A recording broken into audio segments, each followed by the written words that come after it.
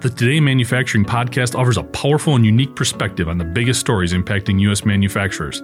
Anna Wells, David Manti, and Jeff Ranke apply their experience as editors of industry-leading brands Manufacturing.net and Industrial Equipment News in providing in-depth analysis of the latest headlines. Their insight, along with a mix of humor and human interest, makes Today in Manufacturing a go-to source. Keep pace with supply chain challenges, electric vehicle developments, labor struggles, robotics, and more by listening, downloading, and subscribing to the Today in Manufacturing podcast.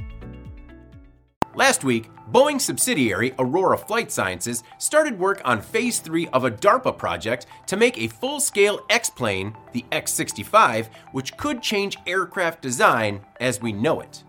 Well, the X-65 isn't the only experimental aircraft under Boeing's wing. This week, the airplane maker started the modification of an MD-90 aircraft, including removing the engines and taking 3D scans as part of the X-66 design collaboration with NASA. After extensive modification, the MD-90 will become the X-66 Sustainable Flight Demonstrator, or SFD. The X-66 is NASA's first experimental plane project focused on moving the United States towards net zero aviation greenhouse gas emissions. Next, the team will remove the jet's original wings to test a transonic truss-braced wing design with new ultra-thin wings braced by struts with larger spans and higher aspect ratios. According to NASA, the new wing design could produce less drag due to its longer, thinner wings supported by aerodynamic trusses. The agency believes aircraft using the new design could consume up to 10% less jet fuel than a standard airliner.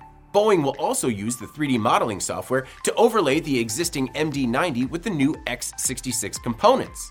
The hope is to be able to identify and mitigate risks early in the modification process. Ground and flight testing is scheduled to begin in 2028. NASA selected Boeing's TTBW concept in January 2023. The MD-90 concept that they're building off of is a single-aisle airliner developed by McDonnell Douglas. McDonnell Douglas, if you recall, merged with Boeing in August 1997. I'm David Manti. This is Manufacturing Now.